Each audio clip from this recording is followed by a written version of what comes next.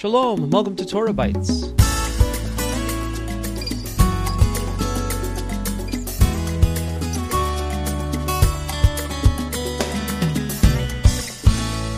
This is Alan Gilman with Torah Bites for the week of February the 25th, 2023, the 4th of Adar, 5783.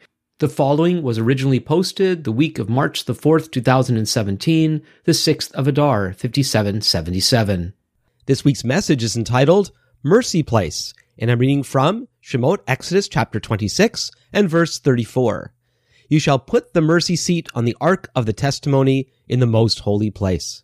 As part of the building of the Mishkan, or in English the tabernacle and its furnishings, God directed Moses to build a kaporet, an ornate cover to be placed on top of the Aron Habrit, the Ark of the Covenant.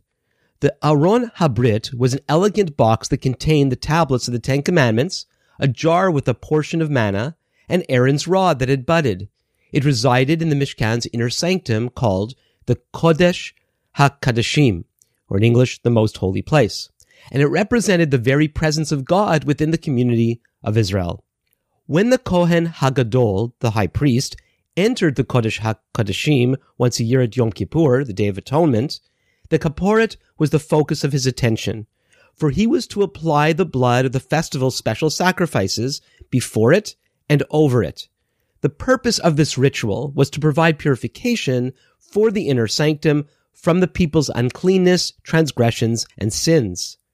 The kaporet was a lid made of pure gold overshadowed by the wings of golden keruvim, or in English, cherubim.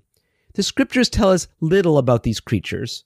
We're introduced to them when Adam and Eve are banished from the Garden of Eden, and God placed them to guard the tree of life. It is possible, therefore, that their being symbolically part of the kaporet was to remind Israel that the way to everlasting life remained blocked during the days of the Mishkan and its successor, the Temple. Many English Bible versions translate kaporet as mercy seat.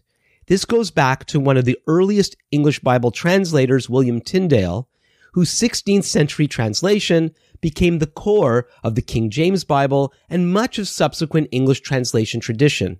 It appears that Tyndale's rendering of kaporet as mercy seat is based on Paul's use of the Greek equivalent hilasterion in his letter to the Romans as he refers to the Messiah Yeshua, whom God hath made a seat of mercy through faith in his blood. Hilasterion is the word for kaporet used by the Septuagint, the early Greek translation of the Hebrew Scriptures that was common in Paul's day.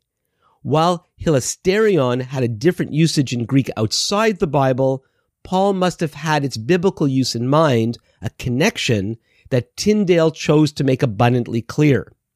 Regrettably, in my opinion, the translators of the King James Bible and many other later English translations chose not to preserve this connection.